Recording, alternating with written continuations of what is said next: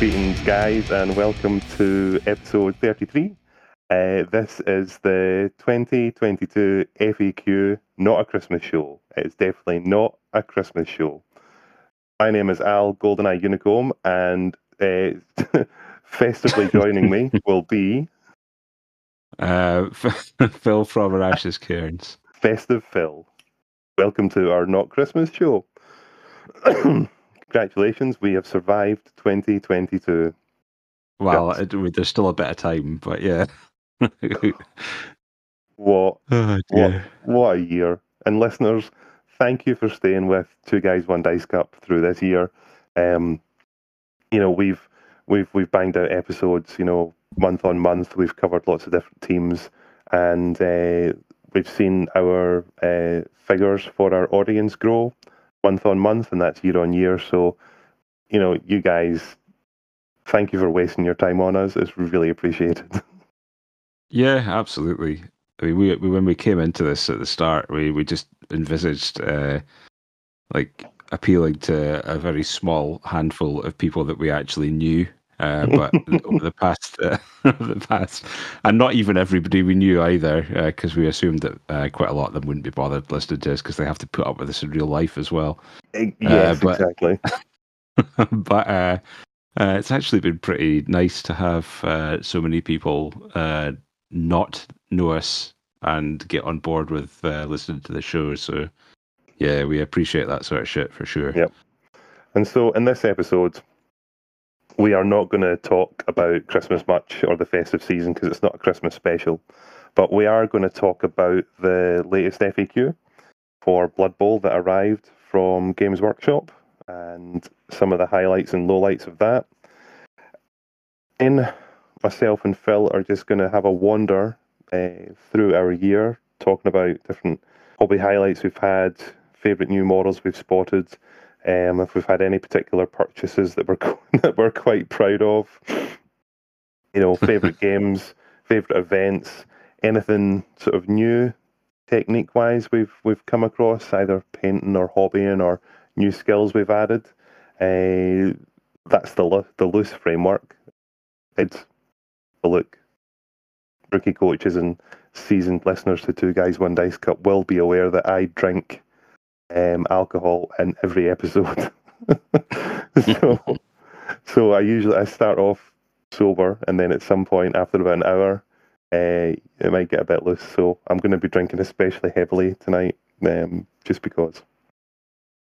I mean, the irony of that is you've got an excuse for going off course and rambling. I don't drink while the only thing I'm drinking is water, and I still forget where we are.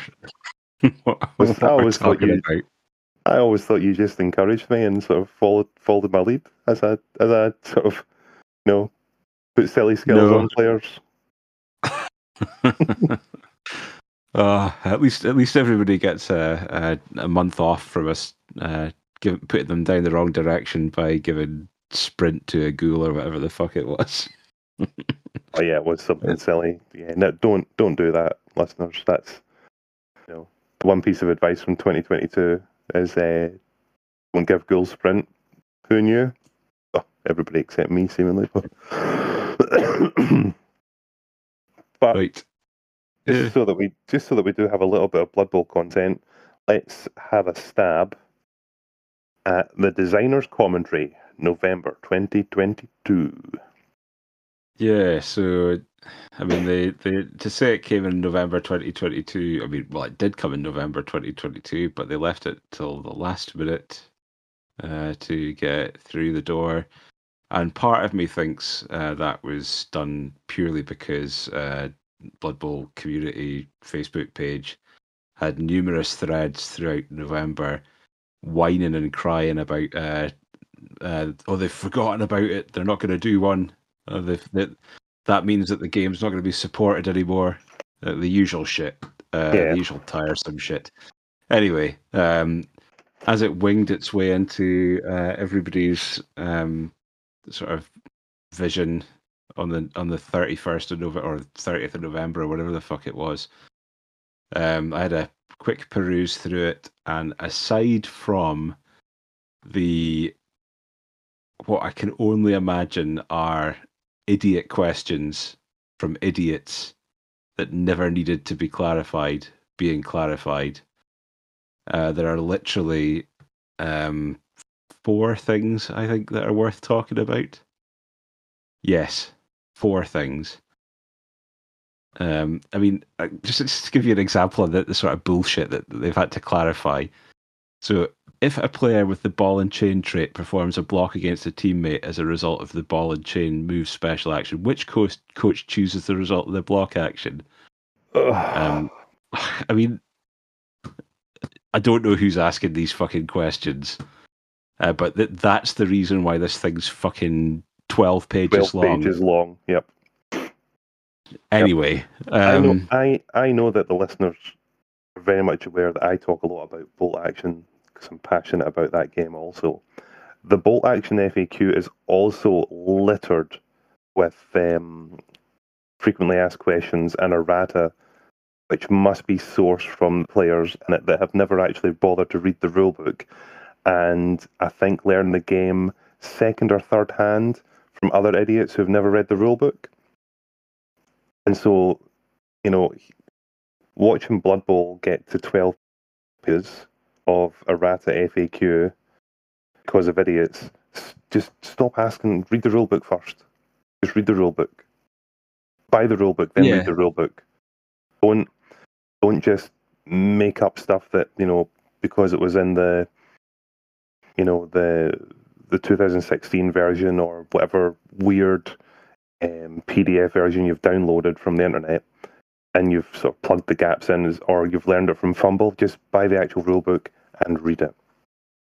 Don't be that guy. mean, there are some circumstances where that is absolutely the case, but there are also some where some very shit wording has led to all sorts of weird connotations by people who are either new to the game or existing coaches who, for whatever reason, feel that they need to rules lawyer the shit out of anything to try and find a way to break it. Now, I'm sure they enjoy that, but whatever. Anyway, so right. So the important ones for me, and change-wise, and that have quite an impact on certain sections of the game are, I think if we start with, we'll go in numerical order for where it comes in the thing. So page 6 of the which one's this bit? The designer's commentary, part. So page 6 of that. Now this isn't a big one by any means, but it's an important one because previously, I've played goblins before. Would I take a pogo player on a goblin team normally nowadays? Probably not. I don't see the point. But there's 2 FAQ parts in here that are kind of linked to the same way, related to the pogo stick. So the first one is, does a player with the pogo stick trait still suffer the -1 modifier to their agility test when attempting to leap away from a player with the prehensile tail mutation? The answer to that is no. A player with a pogo stick trait ignores all negative modifiers applied for being marked when attempting to leap. Quite why they needed to kind of break this down into a second question as well is beyond me, but additionally, does a player with the pogo stick trait still suffer the -2 modifier to their agility test when attempting to leap away from a player who uses the diving tackle skill? No, a player with the pogo stick trait ignores all negative modifiers applied for being marked when attempting to leap. So that's quite useful if you're playing as goblins and have taken a pogo stick guy. But it's also quite useful for Slann. Yes. With them all having pogo stick as one of their skills. So it is a bit of a step change there, but I think it's quite a cool one. But they literally could have reduced the text down to 1 paragraph rather than having two fucking questions answering the same thing effectively, because the answer is exactly the same. Yes. Anyway, so that's that one. I don't see any point in any of the other ones that are in the thing up until then. And after that, up until page 9, which is the errata section. And the probably the biggest one for me is the inducements and petty cash changes. So when we moved from Blood Bowl 2016 to Blood Bowl 2020, that was given a kind of freshening up, which I thought was really cool. You know, like you were the underdog, you got the amount of money that came in from the CTV difference between the two teams. Now, and then that meant that you could spend money from your treasury as well to bump that above that. So if you wanted to buy something that was X amount above what the CTV was, you could do that. And then that difference for every 50k additionally on top that you spent, the overdog would get a prayer to Nuffle. That seemed like perfect sense to me. You know, I mean, wasn't game breaking for either party. But now they've changed it so that you can't do that anymore. Yeah, it frustrates me to read stuff like that. Because then what's the point of having all this money? Prayers to Nuffle as well are pointless now. When are you going to use them? You're not going to buy a prayer to Nuffle. They're shit. You know, there's like maybe one in there that's actually any good.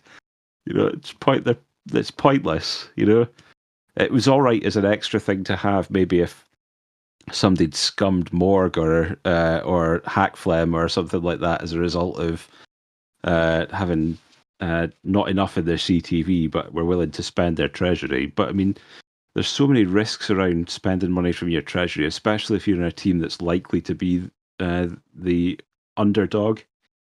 Because if you're playing against a more developed team, there's more chance that they're carrying kill skills, which means there's more chance that you're going to lose players at the end during the game, which means there's more chance that you're going to have to replace players, which means you need to have some money.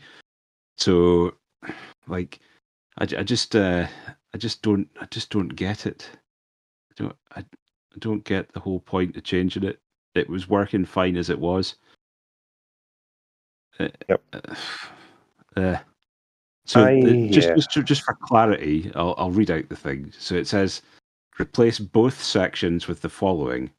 If one team has a lower CTV, including the value of any journeyman player, then it will be given petty cash to spend on inducements. To work out how much petty cash a team will receive, follow the steps below in order. The team with the higher CTV gets the opportunity to spend any gold pieces from their treasury to purchase any inducements. The team with the lower CTV then gets an amount of petty cash equal to the difference in CTV between the two teams, plus an amount equal to the amount of gold the other team spent from its treasury. And then the team with the lower TV can then spend this petty cash on inducements, though any petty cash not spent is lost.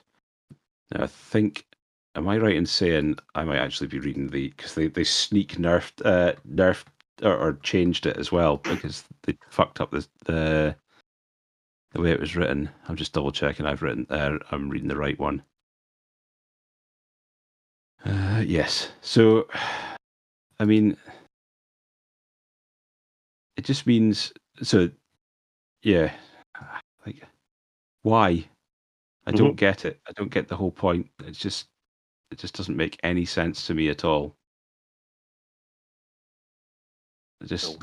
I'm stuck. I'm stuck as to why they've bothered. I got nothing for you, mate. I'd be interested to hear somebody out there who has an opinion that would say that was a good move. I just don't get it. What you really want to do is, where is the source? What was the cause for this change? Which voice or voices, drove the developers to make this adjustment? Who was upset by the previous system? That's what I'd like to know. Yeah. So that's it. Really, it's like understanding what the driver for changing these sorts of things is.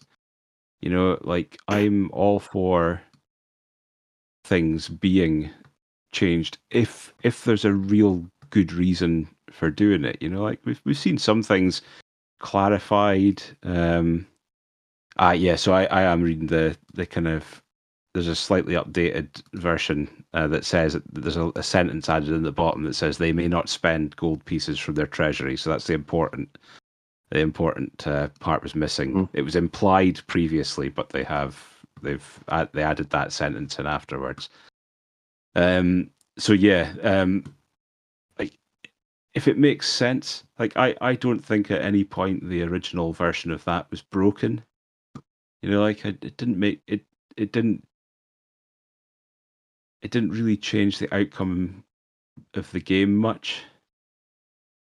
Like I don't know if they've looked at feedback from the community, RE star players, and just completely missed the point that most of the feedback from the community RE star players is not based on league play; it's based on tournament play. Mm-hmm. That's my only kind of thought on it, is that maybe they've just misinterpreted that. But given that at least some of the people who are involved in designing the game have played tournament football or what have you, tournament Blood Bowl rather. Like I just don't get. I don't see how it can be that. So mind completely blown. Why it's been changed like that? Fuck knows. It's shit, and I think we in our league decided just to sack that off and pretend it's not happened. Yep. And keep it as it is. I'm not one for house ruling either. The only thing that we house ruled up until this point was the mercenaries, which I thought were broken if used the way they're intended to be used. And this is the only other thing that I've house ruled. Yeah, look, I remember as one of the founding members of the Aberdeen League, our main focus was that we were always going to play the rules as they were written by Games Workshop, so that it was inclusive to new players coming in. They didn't have to learn or unlearn different rules. It was like, if it's in a book, if it's in a spike, or if it's in an FAQ, that's how we played it. And that, and it's always good to see that that's carried on. But yeah, you're absolutely right. If it's reducing fun and enjoyment of the game, then why bother with it? Yeah, I mean, anyway, that's it. I think we've ranted about this a little bit. Is there what else in the FAQ? So the next one, and I think this is a positive one. This, and it's FAQing an FAQ. Previously in the May one, they changed the outcome of landing in an occupied square for throw teammate, so that if you landed on an opponent's player, it caused a turnover. They have now reversed that decision so that it's only a turnover if your player lands on one of your own players and knocks them down. So the wording now is replace this section with the following. If after the scatter has been resolved, the thrown player lands in an occupied square, the player occupying the square is knocked down, an armor roll and possible injury roll is made against them, even if they were already prone or stunned. If the player occupying the square is a teammate, then a turnover will be caused. The thrown player will bounce as if they were the ball from the square they land in, and will automatically be knocked down upon landing. However, unlike normally when a player is knocked down during their own team turn, this will not cause a turnover unless the thrown player is holding the ball. Should the thrown player bounce into another occupied square, the above process is repeated. So the key bit's if the player occupying the square is a teammate, then a turnover will be caused. That's the key bit. So it doesn't. It now no longer causes a turnover if you nail somebody else's player with it. Yeah. Because we all used to love the old goblin heat-seeking missile. That's exactly it. That was the fun of a goblin team, is you're winging goblins, when you don't have any other good ideas, to take out enemy players, enemy ball carriers, and, scatter into a cage and hopefully take out, a couple of the guys in the cage and not cause a turnover. So that's it. Yeah, I think it was always a good last resort tactic, and the way it had been FAQ'd the last time meant that you could no longer do that, without being automatically turned over. So you used to be able to just kind of launch something at a cage in the hope that, one, it would either hit the ball carrier and knock the ball loose, or two, you would knock over one of the corners of the cage, and then you could blitz in. Yeah. Or what have you. So yeah. We've both played goblins enough to know that. I mean, you said throwing a goblin is a last resort. No, it fucking isn't. I'd always throw a goblin at somebody just for the comedy. Yeah. Well, yeah. I mean, if we're lack of kind of optimal playing, but yes, yeah, for the fun aspect of playing goblins, yes, just throw things at stuff. In a league, yeah, throw a goblin. Yeah, throw a goblin, see what happens. They're cheap enough to replace, especially if you're a snotling team as well. Throw snotlings all the time, all day, every day. Chuck them. Chuck them real good. So I think that's a good reversal of an FAQ. They put something out there last time, and the community told them they'd made a sow's lug of the whole thing, and it's been reversed. Hopefully the same will happen with the inducements. What a bag of dicks. Well, if there's anybody at Games Workshop HQ that is involved in this, then and they listen to us, which I think they probably should, for the quality content and Blood Bowl that we provide, then you should get it sorted. When's the next FAQ due out? April or May or something? May next year, yeah. So May the 30th, and you're frantically typing, you listen to episode 33 and pay attention to Phil and Al. I think, I think it's great that they do these designers commentary things, and it's an easy way to kind of tweak rules where things maybe haven't gone as well as they hoped, or new situations have come up, or things where they've introduced a brand new team and it's not quite sort of panned out the same way that they thought it was going to. I mean, it's infuriating when you've bought the book and it's instantly out of fucking date, like the League of Votann 40k codex that was nerfed before it had even hit the shelves. Was it? I didn't read any of that nonsense. Yes, yeah, that was hilarious. I don't know who was playtesting the fucking thing, giving them feedback and telling them that it was dog shit. But apparently it was super broken, and it needed to be nerfed before it even kind of got out, because tournament organisers were banning Leagues of Votann from tournaments prior to that nerf happening. Oh, that was before they'd even been released. Oh, Warhammer 40,000, you silly game. I know well, it's not really the game, it's the people who play it.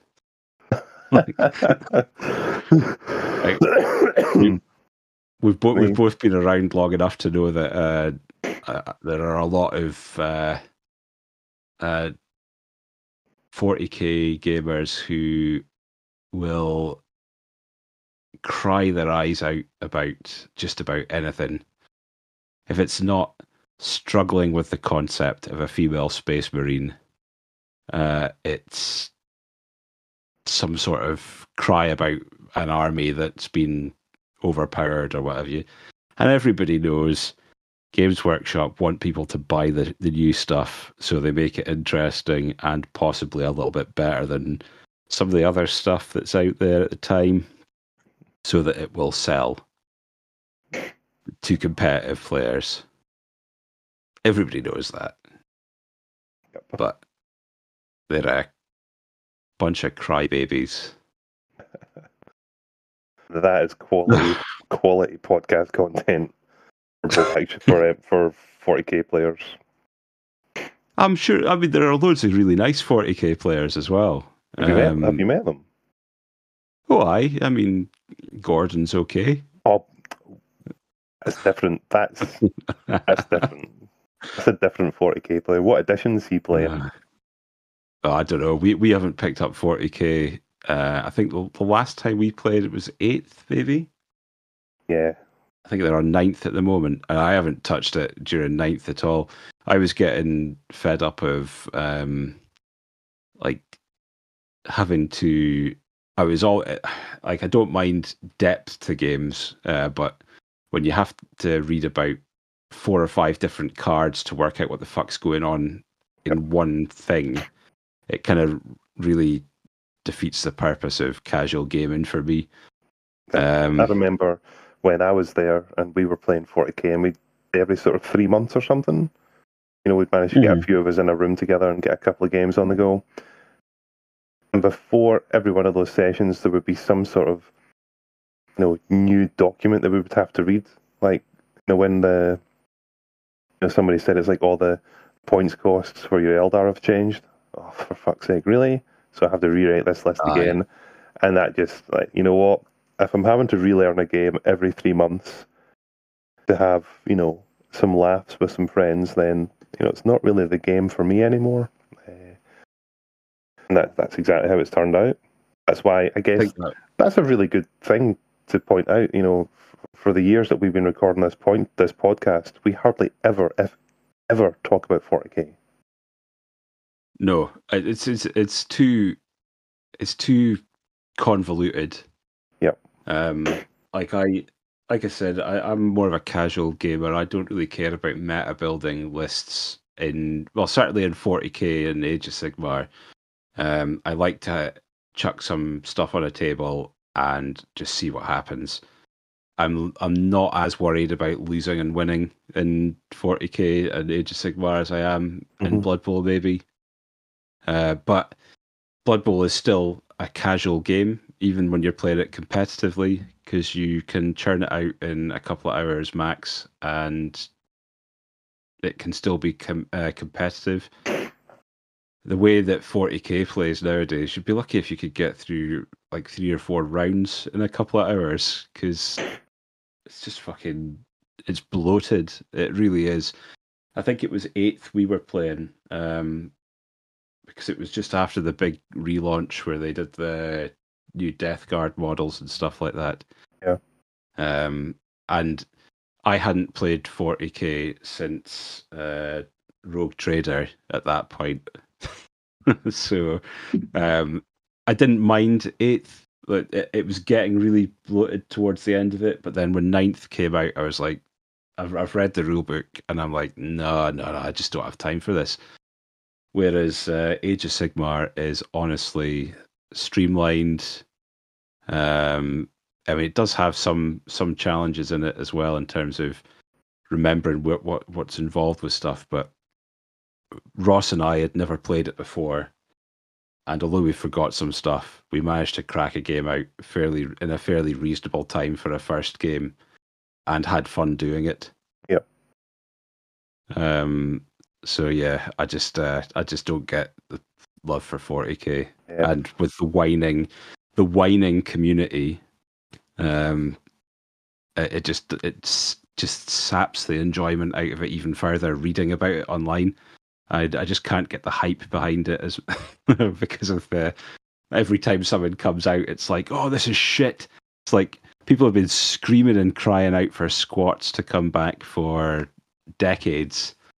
Nearly, and they come back and they're not exactly the same as they'd remembered it being previously, so that instantly means they're shit and the models are rubbish. Yep. And classic 40k overreaction to everything. Yep. Anyway, that kind of we'd kind of drawn a line under the FAQ anyway. The FAQ is actually not that bad. Yep. Like we said, there's a bunch of shit in there that people have asked questions about, which I am struggling to understand what they weren't getting about it. Like it's stuff like page 33, Norse Raider lineman skills and traits, add the thick skull trait. Now that was quite clearly an oversight in the book. Somebody's made a mistake because on page 33 it is the Dungeon Bowl rules for the Norse stuff, and like anybody with a tiny modicum of common sense would just go, in the main rules it says it's got Norse Raider lineman's got thick skull. You know what? I'm not a fucking idiot. Despite it saying on page 33 that that's not there, I really think this means it's supposed to be there, so I'll play it like it is. Rather than taking up fucking 3 lines in a 12-page document with that sort of fucking nonsense. Anyway, the one great thing we did achieve there though was we covered the FAQ, both positive, negative, and we just took a massive piss on 40k. Yeah, and like I want to love 40k because like the Death Guard stuff's great. I love it. I like playing demons in stuff. I would like to play 40k with my mates, but no, anyway. not at the moment. It's all right. 10th will be out next year, I'm sure. So maybe they'll stream that back to something playable, and everybody will cry about it. Yep. So. Because they'll have to buy new stuff. Yeah, well, no, these guys don't mind spending 30 or 40 quid in a rule book because they literally buy it to give themselves some sort of excuse for whining. I'm sure half of them don't even play that the army that they're crying about. They've just bought the codex so that they can know about it. And then pick it to pieces. Fuck them. Fucking whiny crybabies. Let's follow a different path. So let's talk about some good stuff. So let's review our year. Excuse me. I guess, I mean, there's a lot of different paths we can go down, but what was from a gameplay perspective, be it sort of tournament or league or, you know, what was the highlight for you this year just gone? Was it an event that you went to, or was it what stands out as, you know, a magic moment? So in terms of I mean, I don't think I've got any one specific one. I've put a couple of things down in terms of what I thought were my personal highlights.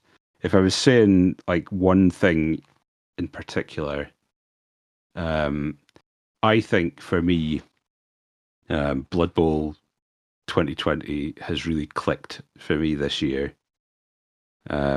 And I guess that's from playing it more regularly on tabletop again, you know, after the pandemic and stuff like that. But I won my first tournament this year. I've got a near 70% win rate in Blood Bowl 2020 competitively. Somewhere between 60 and 70 at least anyway. Yep. Which is significantly better than where I was 3 years ago. You know, is that tabletop or is that tabletop? That's purely competitive tabletop. Purely tabletop. Okay, that's great. Tournament tabletop. It's better than 70% if you include the league stuff as well. Mm-hmm. So yeah, I mean, I'm loving this edition in terms of that. As far as favorite tournament or favorite event I was going to was I haven't actually been to that many tournaments this year. I'd say UKTC was probably my favorite. Um, like I love team tournaments. I went with a really strong squad, in my opinion, and um, three guys that I enjoy spending time with. Like so I think it was a good experience again, and one I thoroughly recommend to any player. I mean, it was close between that and NAF Championships, which is always fun, but I think the team aspect of UKTC really wins for me. Yep. As far as the other thing I noted down here was like favorite game system as well. Like I mean, we talk about Blood Bowl all the time because it's a common game for the two of us. But as far as the wider sphere of gaming goes, like I really like Age of Sigmar. Um, every time something new comes out for it, I'm interested. Every time I pick up one of the battle tomes for the factions that I've got to read, I enjoy reading it. So that sort of stuff. But I mean, I still think Blood Bowl is probably my favorite system at the moment. Mm-hmm. But Age of Sigmar is definitely right up there. I have to say, with Age of Sigmar, their miniature range on the whole is excellent, and it, a lot of it always catches my eye, especially the older Warhammer Fantasy armies when they get reimagined, like the Chaos Warriors. Yes. I'm sure I've messaged you and the guys quite a few times when the Chaos Warrior box sets come out. Yes. Because they look kind of the same, but enough different to sort of draw me towards them, because I was always a big fan of the Chaos Wastes and what was it, the old campaign, Storm of Chaos campaign. Storm of Chaos, yeah. I was all over that back in the fantasy days. And also what the Night Goblins turned into. Yes, yeah, the Gloomspite gets, yeah. Both the miniature ranges for those factions alone should be draw me in, but and then it always comes down to a time, money, system. How much could I commit to it? But yeah, I can see exactly where you're coming from for Age of Sigmar. Yeah. I mean, the miniatures just keep getting better as far as I'm concerned. Like the new Slaves to Darkness stuff, which is effectively the kind of vanilla chaos stuff, or the non-faction specific chaos stuff, launched their battle box last month, mm-hmm. and I was sitting there thinking, "Do I need this? Do I need it?" And then I had a proper look at the models, and the new Chaos Chosen models are fantastic. Yeah. Yep. They've just got they're so exactly what I would expect the Chaos Chosen models to look like. I mean, the old ones weren't bad, but they weren't like the top end of the quality of the Warhammer Fantasy range, because they were still hangovers from then. And like the new stuff, like the new Chaos Knights that are away to come out, the new Chaos Warriors box set that's away to come out, and even the new Chaos Demon Prince as well. Like the kit for that's phenomenal. It's got well, you can obviously give like your Slaves to Darkness a mark of chaos if you want. So the Demon Prince kit has got heads that are specific to the four chaos gods as well as part of the kit. So you can give it a Nurgle head and instantly make it a Nurgle Demon Prince, rather than having to like kit bash some like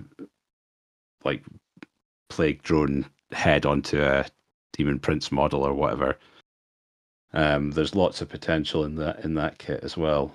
It just seems so cool. Like the reimagining of like classic heroes and stuff like that. Like when Lord Croak got his glow up for the Seraphon range. Like the old Croak model was pretty cool. The desiccated toad on a floated chair was pretty cool. The new one is like fucking Croak on steroids. The chair is just unreal. It's got like this kind of weird kind of orby floating thing. You can just imagine it kind of making some sort of transformer style noises as it hovers its way across a battlefield. It's just that the design and the Age of Sigmar stuff's been great for me the last couple of years. Yeah, I've been quite envious of players that get to use those miniatures. They all do look really cool. And there are still some ranges in there that are loaded with really old sculpts. That like some of the Skaven stuff must be about 20 years old. I think some of the Seraphon stuff, like the Lizard Men and the Skinks, are really old kits now as well. And some of the Beasts of Chaos stuff is really old too. So I'm hoping that they'll eventually get round to doing something with them. To give folk stuff to play with. But I mean, just even linked to the Age of Sigmar stuff, like the Warhammer Underworlds war bands that you get. Yeah, they're fucking sexy. I mean, they are amazing. Like it just gives you a kind of. I mean, like I was always kind of intrigued by Mordheim. I never played it because I was out with the hobby at that point, but coming back into it, it sounds like a game. I bought the rule book a wee while back, but it is a game I would have played without a question when it was around. And some of the aesthetics for that, you can see the seed of that in the Underworld's warbands. It's like the Witch Hunters warband for Underworld, Hexbane's Hunters. I mean, it's great. You've got a big guy with it's either an axe or a hammer. I can't remember off the top of my head. You've got a couple of bull mastiff style dogs. You've got a guy with a crossbow. The usual. It's like modern Mordheim. I mean, the game's not anywhere near the same, but like the aesthetic of the pieces are exactly what I would want if they reimagined Mordheim. Yeah, I played Mordheim, and it really appealed. Underworld. Just because of that connection that you could see straight away. And again, it was that draw card of still playing a game but with a small miniature count, but the miniatures are amazing looking. Yeah, and the fact you can use them in Age of Sigmar as well is great. Like they're all useful. Well, some have more use than others, but if you've bought a set of Underworlds guys, you can then download the War Scrolls for them for Age of Sigmar and use them with whatever faction they're specific to. So you've at least you can get some value out of them in another game system if you play them. Whether they're any good or not is subjective, but yeah. Way back in the day, that was the great thing about the original version of Necromunda, sharing the same rules set as Warhammer 40,000 Second Edition. Yeah. Once you were, you had a great Necromunda gang, you could just put it on the field of battle with a Warhammer 40,000 army and watch them get killed or be, heroes. I did that quite a few times. Yeah. So it was good fun. Mordheim shared a fair amount of it did rules with, was it 6th? I think it was earlier. Might have been 5th. Yep. But yeah, it definitely had some commonality rules wise with one of the editions of Warhammer as well. That was good. I mean, I missed a lot of the Warhammer Fantasy stuff because I was out of the hobby. In fact, although I was aware of 3rd edition, the only games of Warhammer I ever played were 4th. Mm-hmm. I've never played anything outside of that, so yeah, I'm actually like from the way that the miniatures have been designed for Age of Sigmar, and from the kind of design concepts I've seen for so far for Warhammer: The Old World, which is coming at a date to be determined. I'm really looking forward to Warhammer: The Old World as well. Same. That is definitely going to be something we'll talk a lot more about on our podcast for sure. Aye, I will be all over that, like a tramp on chips. Yep, we'll be square basing the shit out of it. Yeah, we'll get to that. We'll get to that later as well. Yeah. Well, I suppose so. That's a lot of my stuff. I mean, I've kind of put that more down at games thing. I do have. So in hobby highlights, I'd included things like painting and stuff like that. But we can come back to that. We'll talk about that later on. What were your so similar to me? What was your highlight? Your main highlight? Your favorite event, and what's your favorite game system at the moment? Then I guess. It's an easy answer. It's Bolt Action. Mm-hmm. You know, and when I was doing my prep for this podcast, I looked back at my tournament year because I won the Bolt Action Scottish Championship. Like a fucking boss. Like a boss. So I was really happy to retain that trophy. When I was looking back, I attended 1, 2, 3, 4, 5, 6, 7. I attended 7 tournaments this year, all for Bolt Action. And I'll discount one of them because it was a fun one, and it was more. I think it was one where you turned up and the armies were already laid out for you. It was up in Forfar. That was a really good event. I think the title or the style of event is called a World Series event. So you and your opponent turn up to the table, and there's 2 armies on the table and a mission, and then you just play it. So, so I'll set that one aside. It was a great event, but for the events where I could pick my own army list, I had a win-draw-loss statistics of 19 wins, 4 draws, 4 losses all year. That's pretty damn good. That's absolutely fucking terrifying. And that includes, the World Team Championships, my trip down to England for the event in Milton Keynes called Roll Call. I would actually, it's a hard one to pull out, but I'll say that Roll Call was my favourite event because it was such a, got to travel. Milton Keynes, meh, whatever. But it was something different. It was 7 games over 2 days, so there was a lot of bang for your buck. So played a lot of Bolt Action. Met a couple of new people there that I've kept in contact with, and I finished second overall. I had 3 wins and 4 draws, which is a crazy set of results. But over 7 games, I really enjoyed that. A favourite competitive game of Bolt Action was at the Scottish Open, and it was the only game I lost that weekend against a guy called Paul Wickens.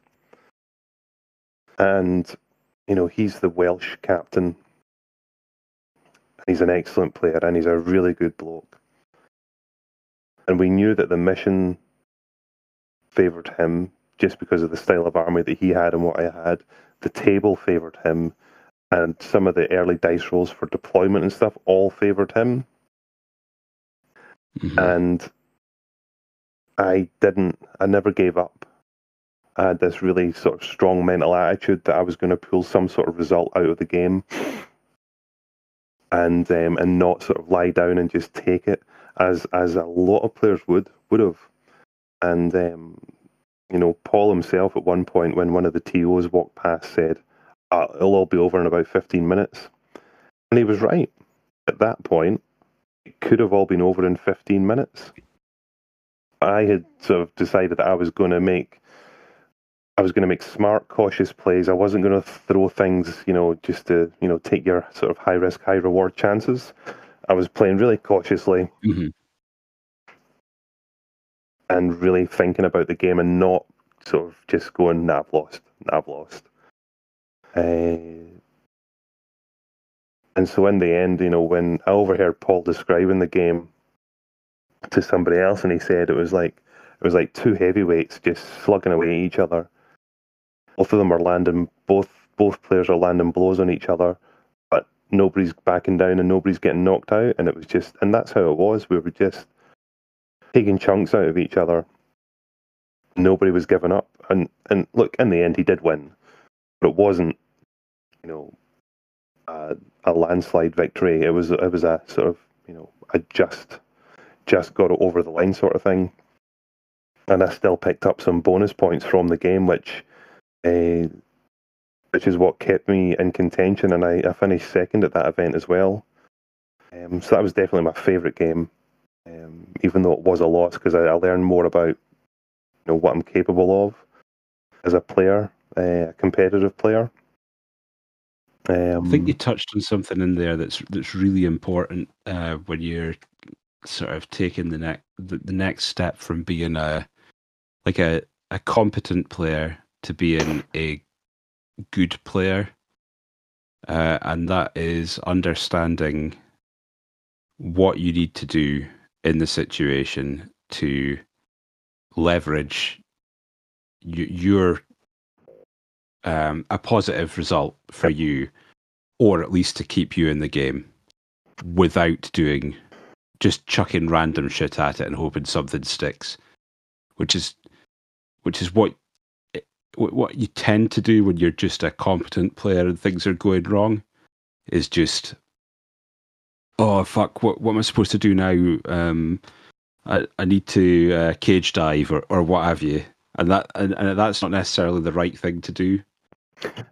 So I think you and I have probably both reached that area in our respective game systems that we're playing regularly now, where we're not doing the crazy stuff just for the sake of it. No, you don't instantly go to throw goblin, throw teammate straight away. No. You set up some of your defense, take some, safe blocks, do your sort of, bread and butter things to, safeguard yourself before you try something a bit risky. Don't, because I guess we're talking about the, making the safe plays, the cautious plays, and being patient. If your opponent, you've got to think as well, what's your opponent thinking? If they know, if they're competent as well, they'll know that they're in the driving seat. And so at some point, they may overstretch themselves and leave a gap open when you've got to still have a team or an army ready to take advantage of that. And, I think back to that game against Paul, there were a few moments where he didn't overreach, but there were some units left in sort of non-optimal positions which he never had any power over, just because of the way the battle was unfolding. And that's what gave me, the ability to hit back and to send him sort of reeling back from a decisive blow. So it's important to really think about your game, and if you want to take it, I've always described it, how do you go from being good to being great, good to great? What's that leap? Yes. And it's a very small percentage, but it's a really hard one to get. It is a mindset. It's definitely a mindset. Yep. There's so many good players in Blood Bowl and Bolt Action that I play against regularly and meet regularly, but at some point, and that's, fuck, if it sounds arrogant, it's arrogant, but 19 wins, 4 draws, 4 losses. Within that, there are 2 outright tournament wins. There's 2 second places, and there's 1 5th place in there. But I was on the top table for the win, and I lost that one. That was in Winter War. That was the last event of the year for Scotland. So I was there. I was there at the death of it. The World Team Championship. I was on, 4 wins and 2 losses. I finished 12th overall on the individual standings out of 48 players. But there was a silly, well, it's not a silly thing, but there was I don't know if I should mention it. Oh, fuck, I'll mention it on the podcast. Who cares?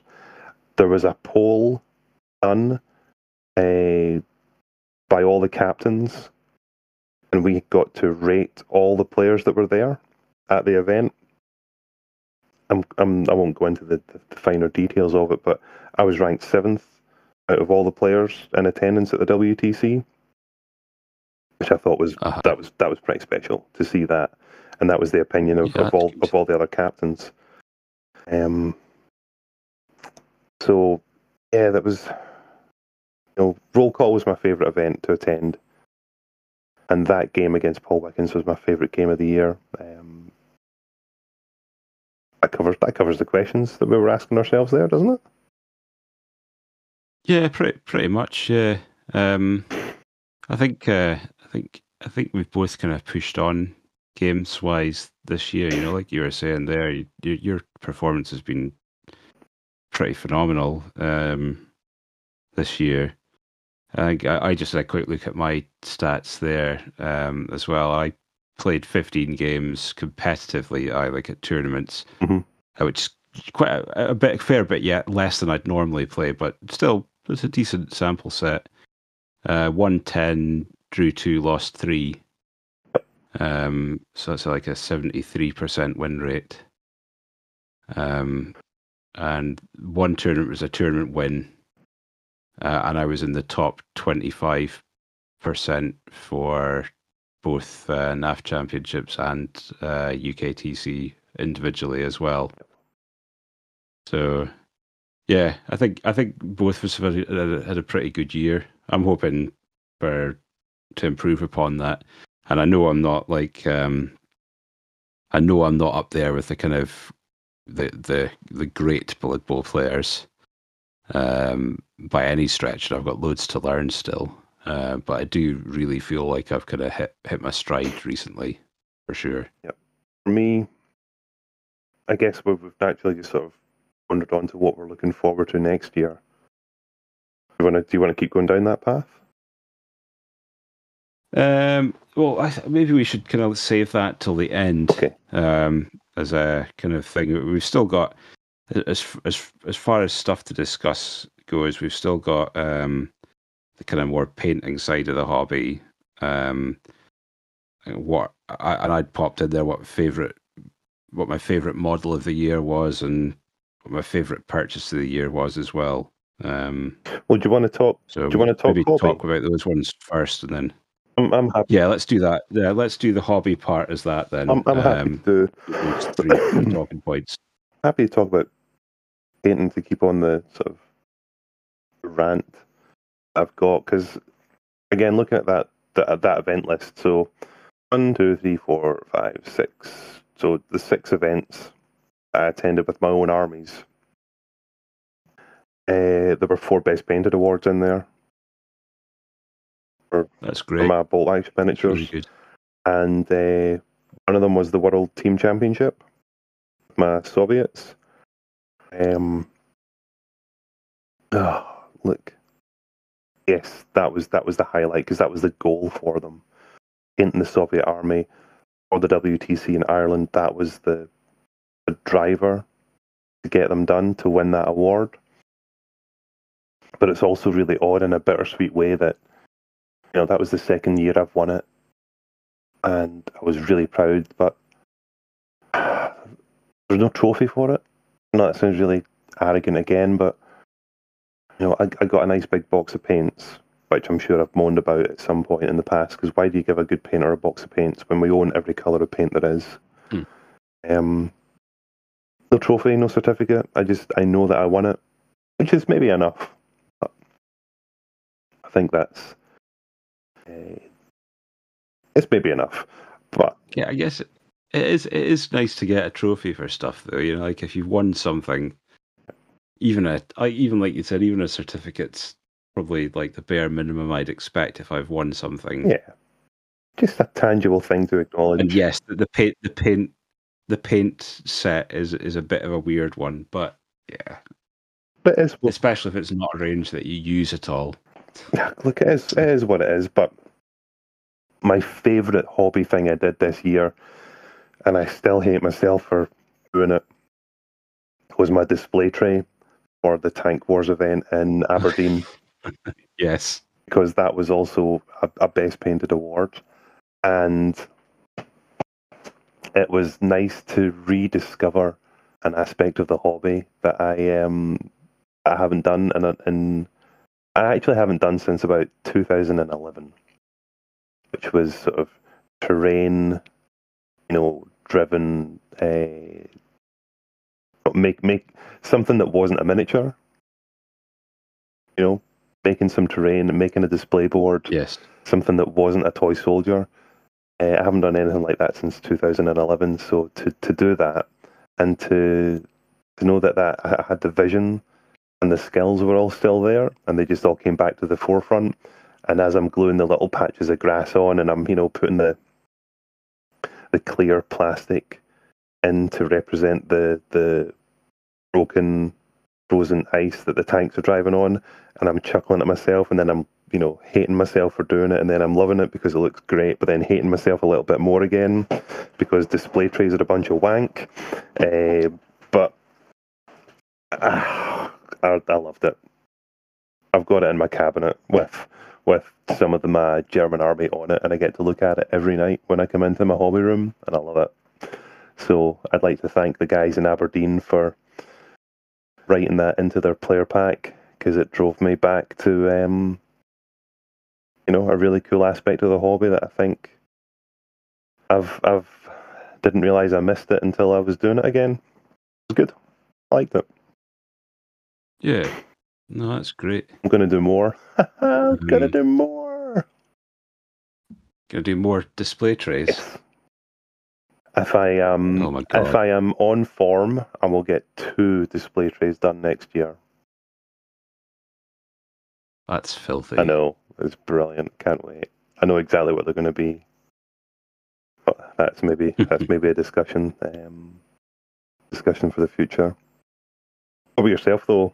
Hobby wise, what are you proud of? Painting wise, it's been an odd year, but I think when we discussed what we might talk about this for this section, I think you mentioned like techniques and stuff like that we'd kind of been learning and stuff, and I feel like this year's been a big one for me in terms of trying new stuff out. Like I've done loads of different things over the last 12 months. Like I'd never picked up oil paints, done anything with oil paints before this year. And I've given that a bash and had some successes, some not so good successes, but still successful. I've really pushed myself on trying to improve freehand this year, and that was something I'd never done past maybe freehanding a number on a Blood Bowl player. This year was really the year for kind of pushing that for me, and I gave OSL Object Source Lighting a bash as well. So I mean, I've picked up 3 skills. Well, I suppose non-metallic metal as well. I've done a lot more of that this year. So yeah, I've picked up maybe 3 or 4 skills that I never really kind of put much effort into, or even thought about using previously. So I've really pushed myself. Mm-hmm. I've maybe not painted as much as I would have liked this year because I've been busier at work than I would have liked to have been. But yeah, as far as that goes, like I haven't entered any best painted competitions in the past 12 months, so that's something that's something that I would like to kind of achieve at some point as a best painted. But I'm not so not totally kind of fussed about that. But yeah, I've enjoyed painting the things that I've had on my table this year. Um, so yeah, aye, on that side of things, yeah, I think I've learned quite a lot and tried out a lot of stuff. So it's been a productive year. Yep. I suppose the only real new skill I have taken on board is a bit more to do with the vehicle weathering, and that was all sort of courtesy of Yeah, the Meg Jimenez range of paints and potions, as I call them, but it's all oil based and stuff like that. That's the only sort of real thing I've done in terms of new skills, and it's something I'm very much aware of watching your growth, and your growth's based upon the sort of the variety of things that you have painted this year. Whereas I've been very sort of tunnel visioned on, bolt action things, a couple of Blood Bowl teams. There's nothing that's really asked more of me. And that's something I think I might need to address in the future for my own sort of sanity, maybe. yeah. I've been kind of like the previous year. I'd very much been staying within my comfort zone of painting kind of more the grim darky kind of Nurgle stuff, and that was about it. But yeah, I've definitely kind of pushed out of that and tried some stuff that I wouldn't normally have done, and just painted some things I wouldn't normally have painted either, which has been great, But yeah, I think it's easy to kind of, especially when you're just playing one thing, really, it's easy to just kind of tunnel down that one route. And there are ways you can, like playing different armies, obviously sort of affect that to a degree, but the game like Bolt Action, I guess, it is a fairly limited color palette. Very much so. So you aren't like using any out there colors. The degree of difference is maybe based around the theater of war that your particular army is styled to be playing in. Mm-hmm. And then I guess in terms of your techniques around that, yeah, the weathering one's probably the biggest one to get on board with. Because I mean, I don't know. I mean, I don't look at bolt action stuff outside of yours really, but I'm guessing people don't go down the NMM route very often. Hardly ever. I've very, very rarely seen it, just because it would look so out of place. And hyper realism is the goal. You want it to look as though it was, 1943, April the 5th on the Eastern Front. It was a muddy day. That's my tank, and that's what it looks like. And I'm okay with that. So you can, but what? It absolutely works for the game. Yeah, totally. It needs to, because it's historical. I mean, I guess there is the old grognard kind of. Oh well, that isn't the particular uniform that particular group of soldiers would have worn on that particular day in 1943. But but by the same token, like not everybody in bolt actions like that, I'm assuming. No. So there is a degree of flexibility for most people. But with the vehicle weathering, it was a weakness that I'd highlighted for myself, in that I knew I could paint infantry really well, and it dates back until, God, it might have actually been 2000, really early in 2019. There was an event called a Cambridge Too Far. It was just a one-day bolt action event in Cambridge, but there was 100 players at it, and I went there with a squad of guys from Scotland, just because the draw card, it's a 100 people event. It's like, absolutely, you want to get involved in that. And I won the Best Painted award on the day. And it was so close. Like, I saw the other armies that were involved, and they were so good. They were really good. But I won the award, went up, got my prize, got my trophy, took the applause, went back, and I was quite happy with myself. And then it was the judge came over to congratulate me himself, and for the life of me, I cannot remember his name now.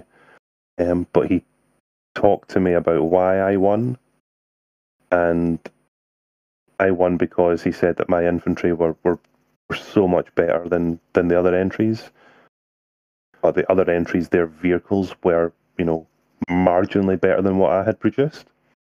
And his feedback was absolutely accurate. I remember looking, at some of the opposition, their trucks and their tanks were just. I'm looking at them as like, yeah, these are good. These are really good. They were more in line with not somebody that plays for a scale modeler's model, that they would make up to put in a little museum or something. They were really well detailed and weathered. But then I remember looking at their infantry, and they hadn't painted the eyes. Was always the first thing I looked for. Did you bother painting the eyes? No. Oh, you don't really care then, do you? Whereas for me, my guys have got you put the black in, then you put the whites of the eye, then you put the black in, then you put a little light dot for a light flare. And then with the Soviet army, all my guys have got eye colour, and this is on 28mm miniatures. Fuck, what a loser. Yeah. Nerd. So I knew I had the good attention to detail to infantry. I needed to do something more with my vehicles, so I needed a new skill, and that's what I did.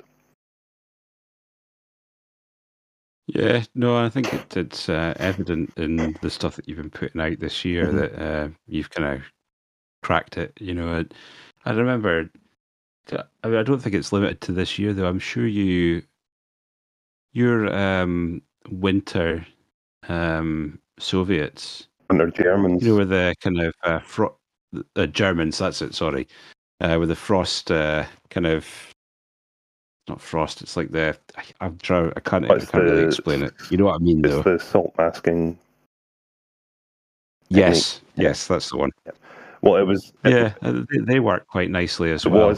But it was that Winter German army that won me the Best Painted award at that event, and that was the thing that I'd learned a new skill to do these tanks from my Winter Germans, and then I saw other people's tanks, and there was like, oh yeah, they've got some skills that I don't have.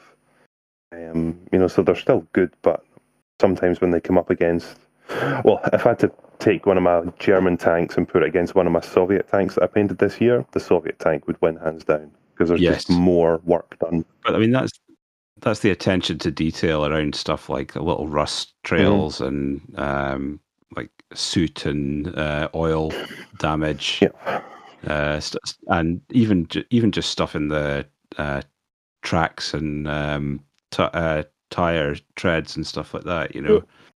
I think you've kind of jumped the game up that way. No, it's been really cool looking at these things. Not my kind of bag in terms of the sort of thing I would play, but can still appreciate something that's spectacularly well painted. Yeah, good. What's your favourite model been this year? Like, if you were to pick one thing that's been released this year that you've seen. This was a really. What is it for you? This was a really hard one. So I had to really think about, my first reactions when I've seen miniatures, and the only time I've seen a miniature come out and I've just went, I must have this model. It was the Warlord Games event limited edition German sniper based upon the Ed Harris character from Enemy at the Gates. Yes. When I saw that model come up and it said that it was only available at Warlord sponsored events, I'm like, I need that model. I need that guy.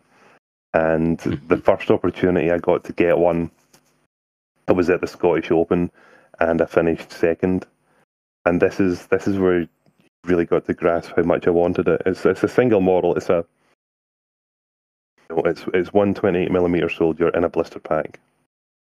And excuse me, the way that a lot of bolt action events work is they've got the prize table. So first place gets called up and they get to pick from the table and they get to pick whatever they want. And then second place and third place and fourth place. On that prize table, there were two, as of yet unreleased box sets of A Gentleman's War, it was called. And it's basically the new sort of starter set for bolt action. And they do lots of different starter sets for different parts of the war. And this one was North Africa, and it was it's a British 8th Army and a German Afrika Korps army. In a box, there was two of them, and the first player that went up was Paul Wickens. He ended up winning the event. He picked one, and so I went up, and there was the other one sitting there, and I think their value is like £80 to £100. But there's like 50 or 60 miniatures plus tanks and stuff in there, and I saw it, and my hand was twitching. And then I looked down and I saw the exclusive miniature. I saw the Ed Harris model. I'm like, I came here for that. I'm taking that. And I picked it up, sat back down, and the guy that I was sitting next to, he's like, fucking hell, Ali. I must have taken some restraint. And I just looked at him and was like, you know what? If I'd have picked that box set, it would have just been greed. Whereas I wanted this. This is what I wanted. And he's sitting in the painting queue right now because he'll get painted for my Winter Germans and he'll just blend straight in. I know he's an exclusive model. I'm not going to keep him for to sell or anything like that. I want him to paint him to use him. But yeah, he was. Whoever sculpted him at Warlord Games, good job. You got it. You nailed it. Yeah, I've seen that one. I think you sent me an image of it back when it came out, and yes, it really, really encapsulates that particular character really well. What about you? What was? So I found this one particularly difficult.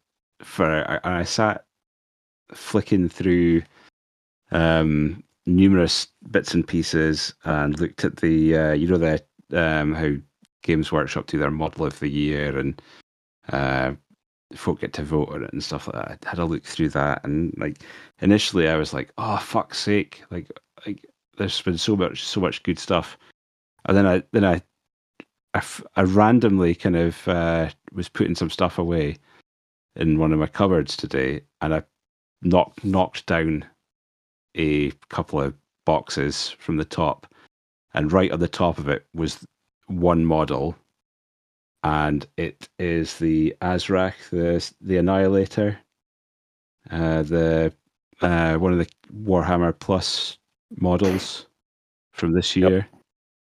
It's the World Eaters Terminator guy. Yep. And it is just so detailed. I never realized you had one of them. Small model. I got it because I don't play World Eaters. I never will. But I remember that original artwork, and the model has nailed it spot on. It's a wonderful model, and I will paint it despite me not having any World Eater stuff or any intention to buy any World Eater stuff. I just thought I just think it's great. Yeah, to transfer that artwork into a miniature was, that was good delivery. Yeah, it was I've bought the other Warhammer Plus model both times as well. You know how you get a choice of two, and then you get one for free. and you can pay like 26 quid or whatever for the other one.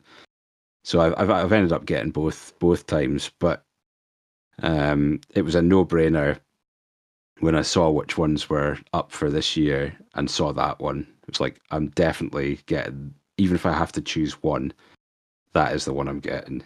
I of course bought the other one, but yes, yeah, fantastic model, love it.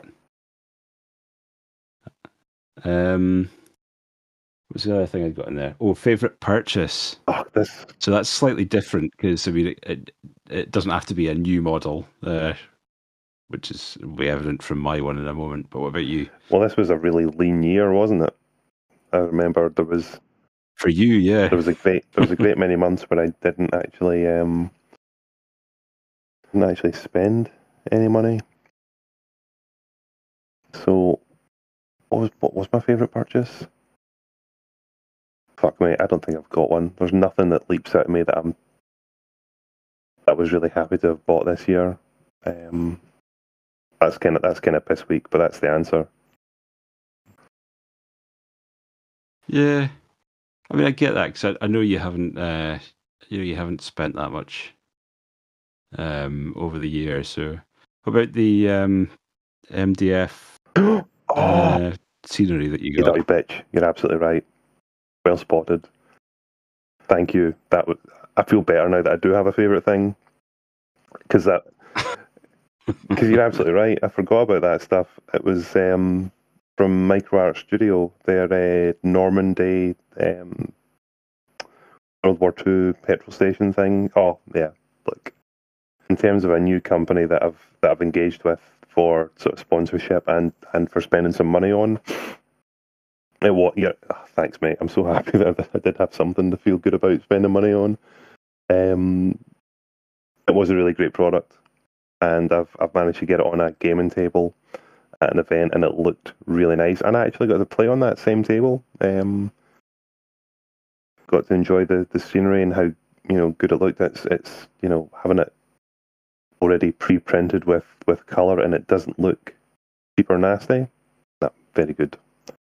Yeah, and it's a premium product in terms of scenery. You can pick up MDF buildings for I bought a whole bunch of them in the past from a guy called John Banks on Facebook. He does a lot of 28mm and 20mm MDF scenery, and you can pick up whole airfield sets for £18. There's radar dishes, control towers. There's a couple of hangars, little bunkers, and it's all good stuff. But it's the raw MDF. It's got the nice laser burn on it. You can put it together and play with it, and it's good quality. Whereas, this stuff from Poland, it's got the exterior and the interior coloured. But a full set will cost you like £100 for a full table's worth. But in my opinion, worth it. Absolutely worth it. I'll do it again next year. I've always had a bit of like a blocker when it comes to the MDF stuff. Like not like I hate it or anything like that, but I think it might be largely down to the reason that you stated, but the wider difference between this stuff and the kind of cheaper end of the market is. I mean, I'm not adverse to painting stuff. Don't get me wrong. Like I'll paint scenery, but it's generally down at the bottom end of my list of things to do. I could stomach having unpainted scenery on a like a tray or what have you, of stuff to play with, but I think the painted stuff. I have had a quick look at the micro art stuff, and it does look pretty good. Have you seen for what it is? Have you seen in the past month? If you haven't looked in the past month, but they've got a new range coming out, which is I think it's targeted at Infinity, the Infinity game. Yes, that's what I'm looking at right now. Actually, the Infinity stuff. It's just absolute fucking filthy sexy neon punk. Oh, they should make a killing on that. They should make an absolute killing on that. It would be well. If they'd be unlucky if they didn't, because it screams stuff like Stargrave as well. You know, like Infinity seems to be reasonably big in certain quarters, but like Stargrave's great for just being able to mix and match all sorts of shit. But like all these things look perfect for that. You know, they look perfect for Necromunda and stuff as well. You know, if you were more inclined to buy stuff that's already painted. A clean version of Necromunda. Less, broken pipes and leaking oil. The beauty of these is you can go in and weather the crap out of them as well if you want. You know, it's you've just removed the one step that takes the time. You know, which is priming and base coating and all that sort of stuff. And they look fine without it. But yeah, I think no, they're nice. They're nice kits. Yep. For what they are. What's your purchase, mate? You've obviously got one clearly in mind. I mean, I was going to cop out and just say all the Chaos Dwarf stuff that I've bought this year. But I think if I was going to nail it down to one specific thing, there was a part of me that wanted to buy a Chaos Dwarf Juggernaut, which for folk who aren't overly aware was it's like a 4-inch tall siege tower with a cannon in the front of it that's pushed by a boar centaur that was available for a very short period of time around about 3rd edition and never had any official rules. It was just one of these miniatures that they did, and it looks ridiculous, but it was cool. But I'd never managed to kind of cop on to one for. I mean, I couldn't. You can see them on eBay regularly, sitting at £400 to £500 easily. They don't sell for that, but the cheapest I'd ever seen one go for on eBay was about 200. And I was having a chat after buying and what was it? I think it might have been the Whirlwind, the Chaos Dwarf Whirlwind, on Instagram with a couple of guys who are part of the Chaos Dwarves online community. And one of the guys gave me, he dropped me a message saying, I know somebody in the UK who has got 2 of these, and he's always said if he felt like it was going to a proper home, somebody who might actually paint it rather than recast it and try and sell it for sell the recast for £400, he would be happy to let it go for a pretty reasonable price. So I felt a bit awkward kind of dropping this guy a message out the blue, but the other guy said just name drop me in it and say I pointed you in his direction. So I dropped him a message and had a good chat with him about all sorts of stuff. Kind of impressed upon him that I was a painter and a collector, not a shyster. And he agreed to sell it to me for a very reasonable price, and it winged its way to my grubby mitts last week. So it's a nice one to round out the year with. Happy times. Yeah, I saw a picture of it as you sort of spread it around. It's a lot of metal. It is. It looks like it's going to be an awkward bastard to put together. I think the bottom part, once it's together, will be fine. It's the two siege tower layers that might be a bit more fiddly to kind of get in. But I mean, I'm no stranger to building some of the bigger models in metal, so it's all going to be good fun. Yeah, putting that one together at the start of next year. You've got the skills, mate. So yeah, you know what to do. Yeah, I'm looking forward to painting it. I'm looking forward to painting it. It's going to be high on my list of things to do once I've got a fully functional 1,000 point army painted for the Chaos Dwarves. I'll definitely be moving on to the sort of more frivolous stuff like that to get in. Cool. So that kind of brings us, I guess, to what we're looking forward to for next year. Yeah. It's. Do you want to kick it off, or do you want me to? Yeah, I'd like. I mean, for me, like the big things are getting out to more tournaments. Mm-hmm. I will be able to do that next year. Maybe the same ones that I went to outside of Scotland this year, I'll repeat, like UKTC and NAF Championships. But because of work and other personal commitments, I was unable to get to most of the Scottish tournaments this year, which I really hated because I've always been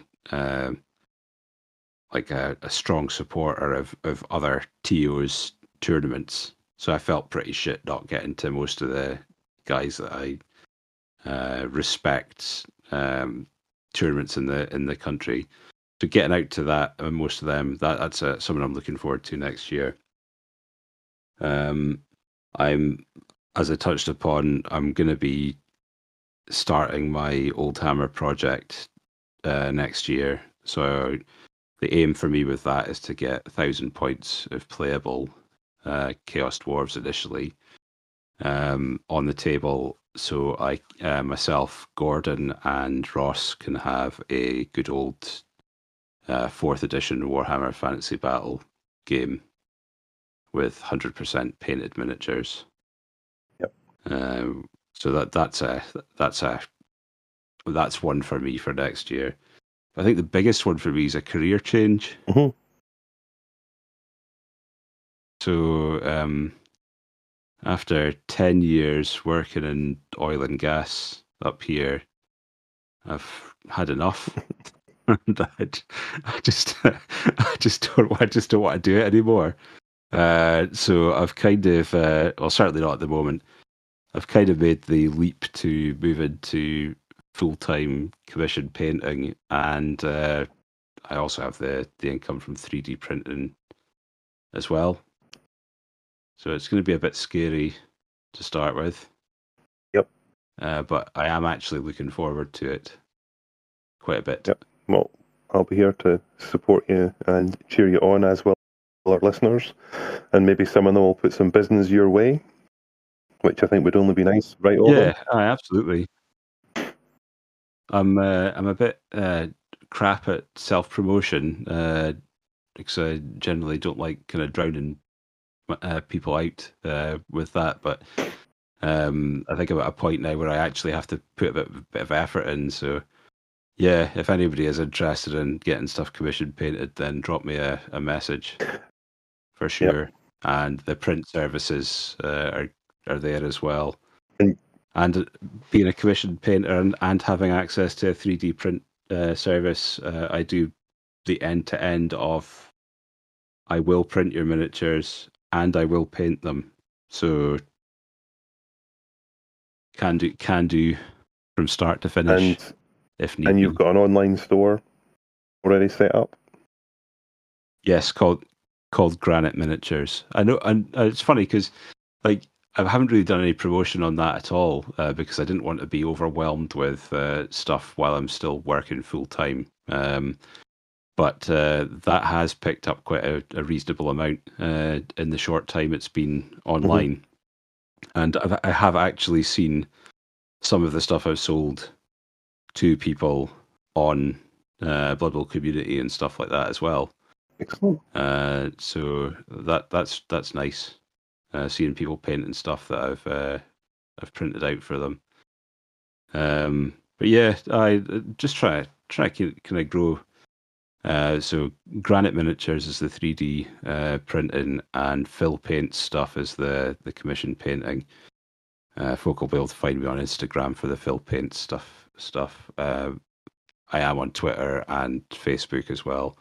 Granite Miniatures, I've just got the storefront, which is an Etsy, but yeah, just drop me a message if you need anything. perfect. And shameless self-promotion out of the way.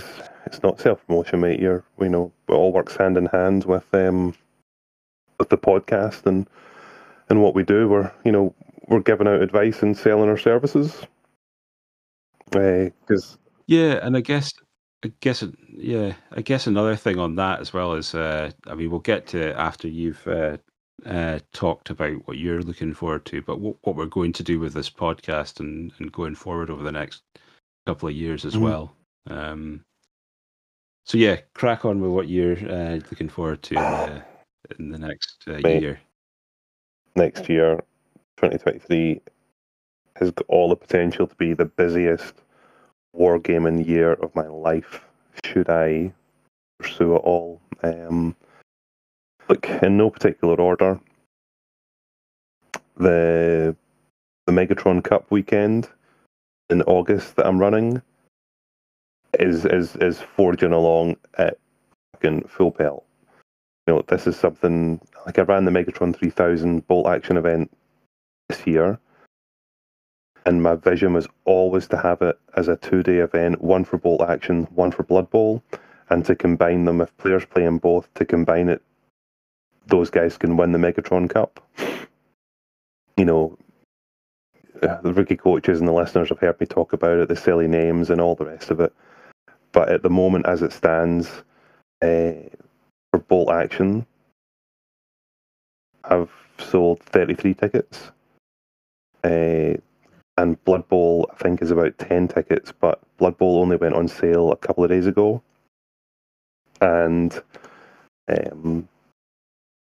there's a lot of the guys that are coming to the bolt action event, they do intend on going to Blood Bowl. They just have to sort of get around to, to buying the ticket sort of thing. But I'm really hopeful that the targets I've got for the number of tickets and players I want on each day is going to be met. I'm aiming for 40 bolt action players on the Saturday and then 50 Blood Bowl players on the Sunday, I hope. I'll see if I can squeeze a few more Blood Bowlers in, but the thing that the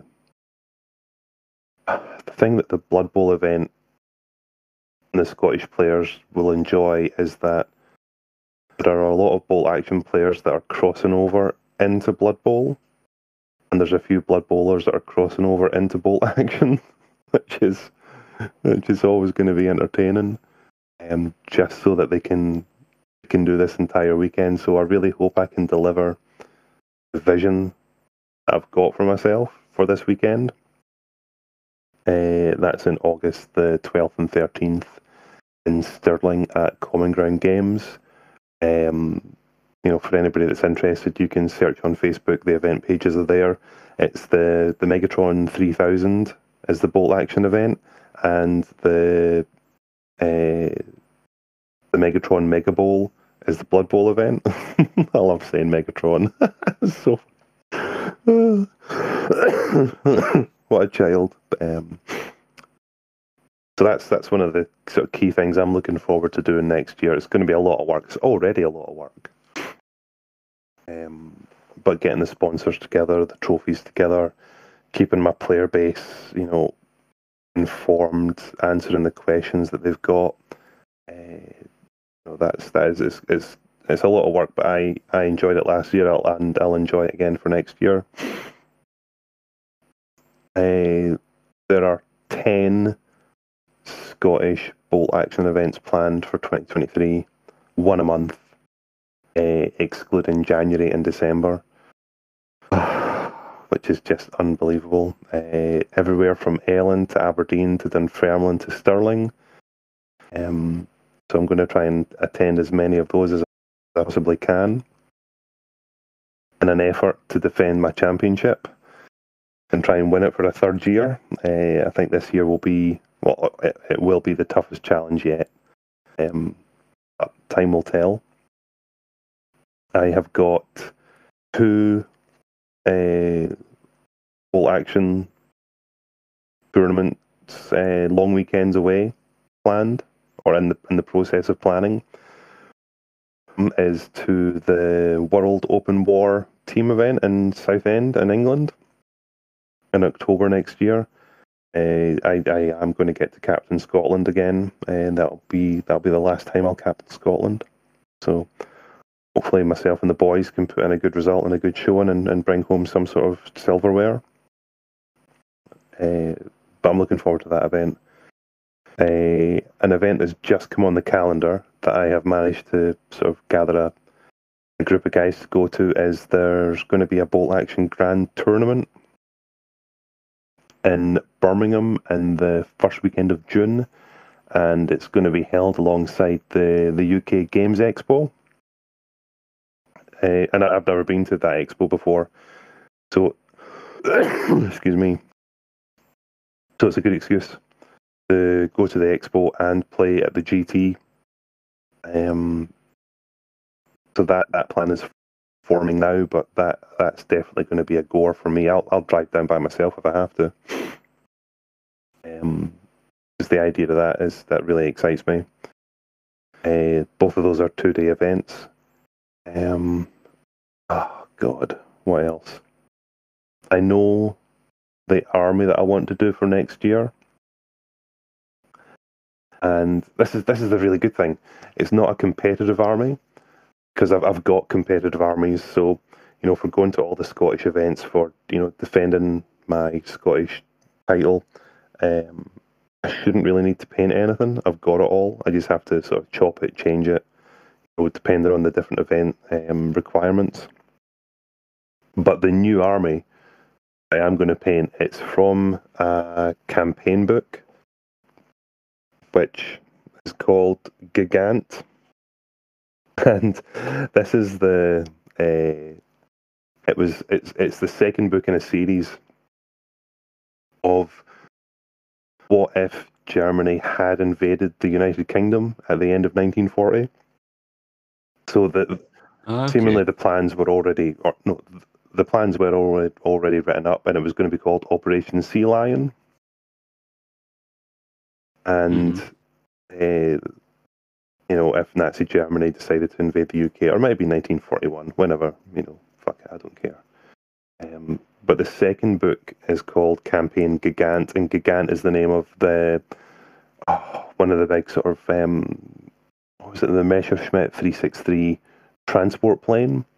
And so it's the story of the Germans opening up a second front of the invasion of the UK by air in the sort of middle England, around Nottingham or something. And they fly in all the troops and they parachute in all the troops to support that. So I have found a theatre selector in there, and I've already got the parts.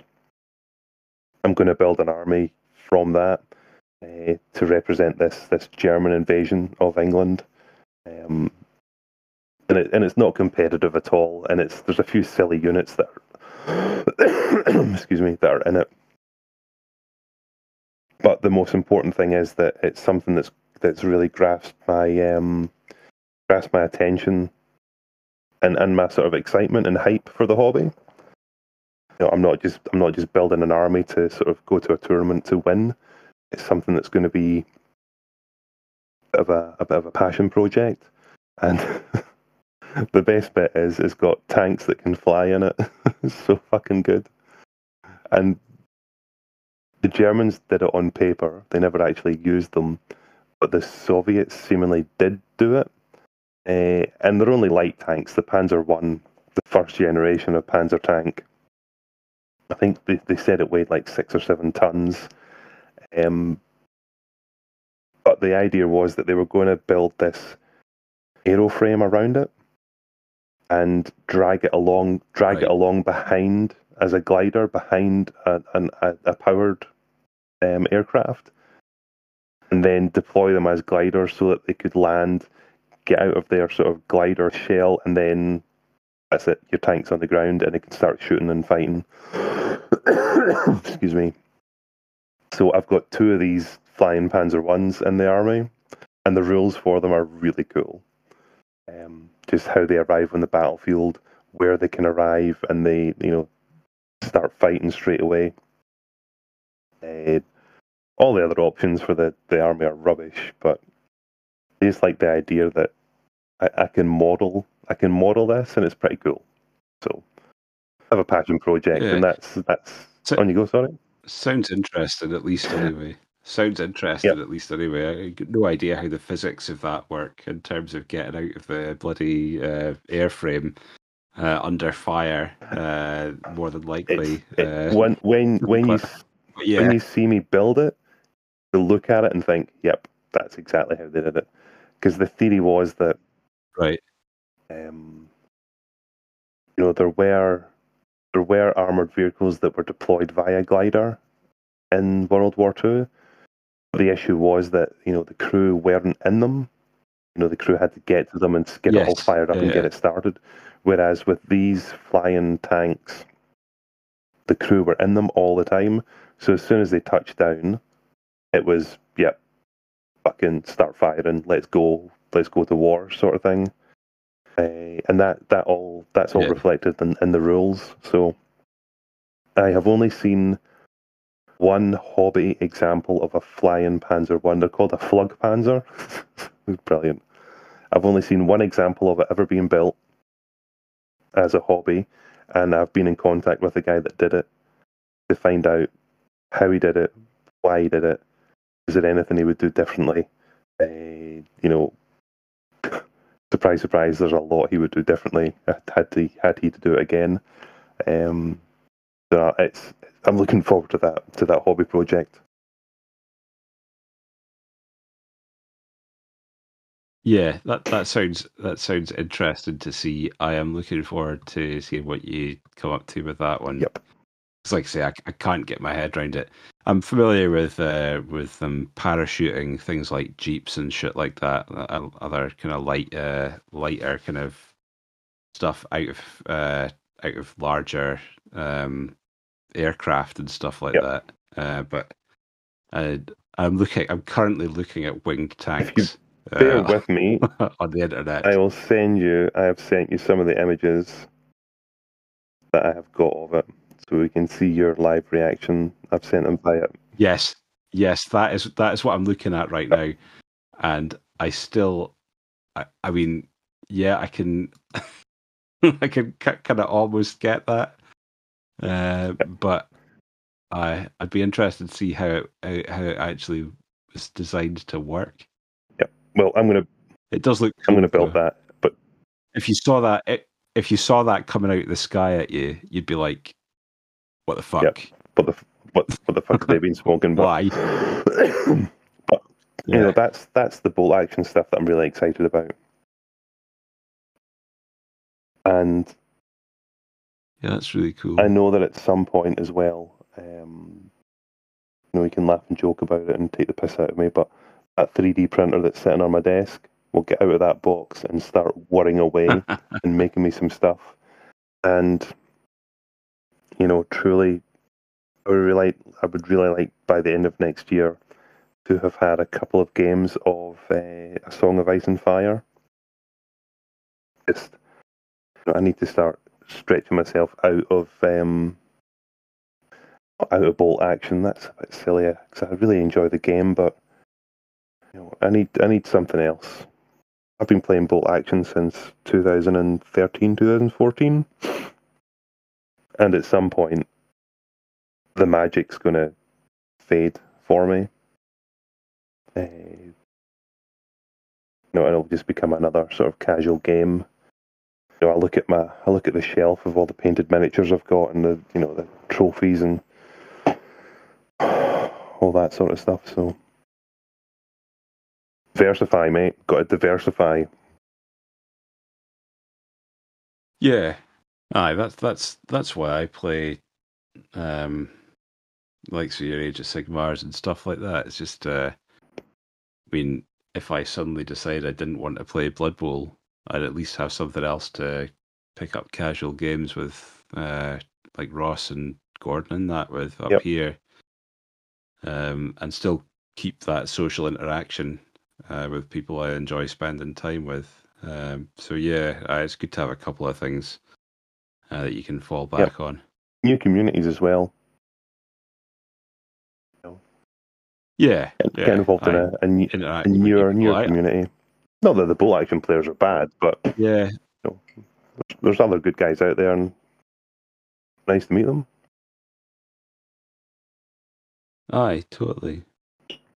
Okay, well that's us pretty much at the back end of the episode, isn't it? I guess the only other thing kind of worth discussing is, or kind of at least highlighting is, I mean, some of the things that we might do over the next year. I mean, we've talked about it before, but people seem to be under the mistaken impression, because we talk about it quite regularly, that we are a Blood Bowl podcast. And while that to a degree that is true, it's not strictly speaking true, because obviously you talk about bolt action quite a bit, and I talk about other game systems as well. So I think people will probably see a bit more of that out of us over the next year. And certainly when we've discussed it with people, the fact that we chat about these things, it is kind of brought up as a joke occasionally about how much you waffle on about bolt action. But I think for the most part, most of our listeners are happy to listen to the hobby side of things as opposed to just Blood Bowl. And as time progresses, we will run out of Blood Bowl stuff to feature. There are only a handful of teams left that we haven't gone through in depth. So yeah, we will start talking about other stuff too. But we're also, I mean, certainly we've chatted about this before, but I've chatted about it with other people. The more visual aspect of it as well. Some of the stuff we want to talk about, like maybe tactics on things, you just can't do on a podcast, because you kind of want to be able to show people what you mean. So there might be a bit of a move to having some video content as well in the next year. We'll see how that goes. And that won't just be limited to Blood Bowl either. It could be bolt action related. It could be just general hobby related stuff. So there are things that we can tie in with that as well. So yeah, it could be quite a good year for expanding the Two Guys One Dice Cup repertoire as well. Well, that's it. I mean, all the from what we hear from some of our listeners, and just some of the people that support us, Blood Bowl players don't always just play Blood Bowl. They want to hear about other aspects of the other hobbies that they have, and as you said, Blood Bowl content has only got so far it can run, and we also want to diversify ourselves and what we talk about. So the rookie coaches, at some point, we'll have to let them grow up, or take you back to episode 1 and start again. You can listen again. Well, that's the thing, though. I mean, unless there was a wide change in the rules, and I mean a wholly substantive kind of change in the rules, even a new edition isn't going to warrant us going back through in detail exactly what we've done and retreading. Yep. We might do updates on teams from time to time, and indeed there's some teams from Blood Bowl 2016 from right back when we started that we will do an update on based on the Blood Bowl 2020 changes. But yeah, I mean, it's going to hit a point where in order to keep providing content, there will be a shift in what we do. And that's not to say that Blood Bowl wouldn't remain a big part of what we do, because it's a game system that both of us are interested in and have played a lot of.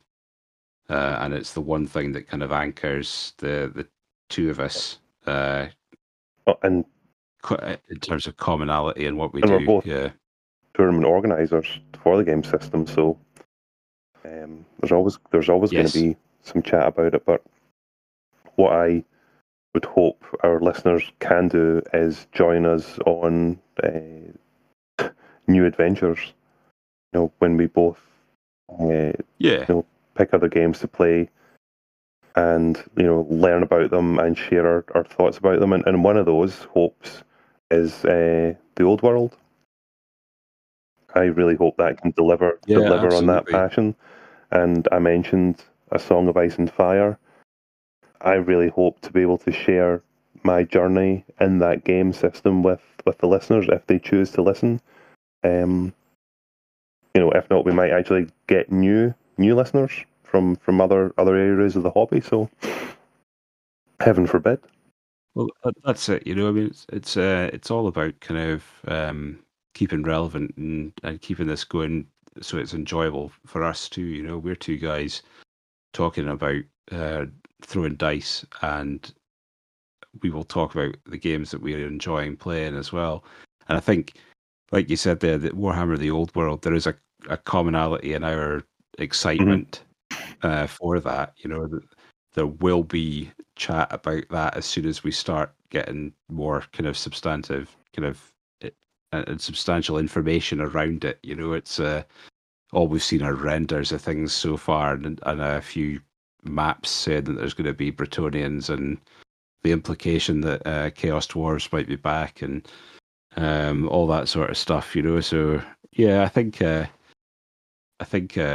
be something that we'll probably both enjoy talking about as well. That'll give us another common piece to chat about as the podcast. So yeah, exciting times ahead. If anybody has got anything that they think we should talk about as well, obviously feel free. Yeah, I mean, if people like hearing the way we present our opinions and thoughts and ideas, then we'll happily explore different topics that you guys find interesting. I would remind our listeners though, please, Lord, the dirty underwear thing is still available if you want a pair of soiled underwear for either myself or from Phil. And this is mostly targeted at our Japanese audience that I hope is still growing. That is available. And, if you want special requests, we can wear them for 2, 3, 5, 10 days at a time for an additional fee. Postage is expensive these days, but they are available. Please buy them. I mean, mine will be expensive just purely because I only have like 8 pairs of pants. So if I take the backup pair out of rotation to supply somebody in foreign climes with my pre-worn undercrackers, I am going to have to replace that motherfucker. So it's got to be worthwhile for me too. So just FYI, it will be a bit on the pricey side. Cool, man. Well, with that draws the year 2022 to a close. Congratulations, rookie coaches and listeners, for staying with us, and we look forward to doing it all again next year. Stay safe. Yes.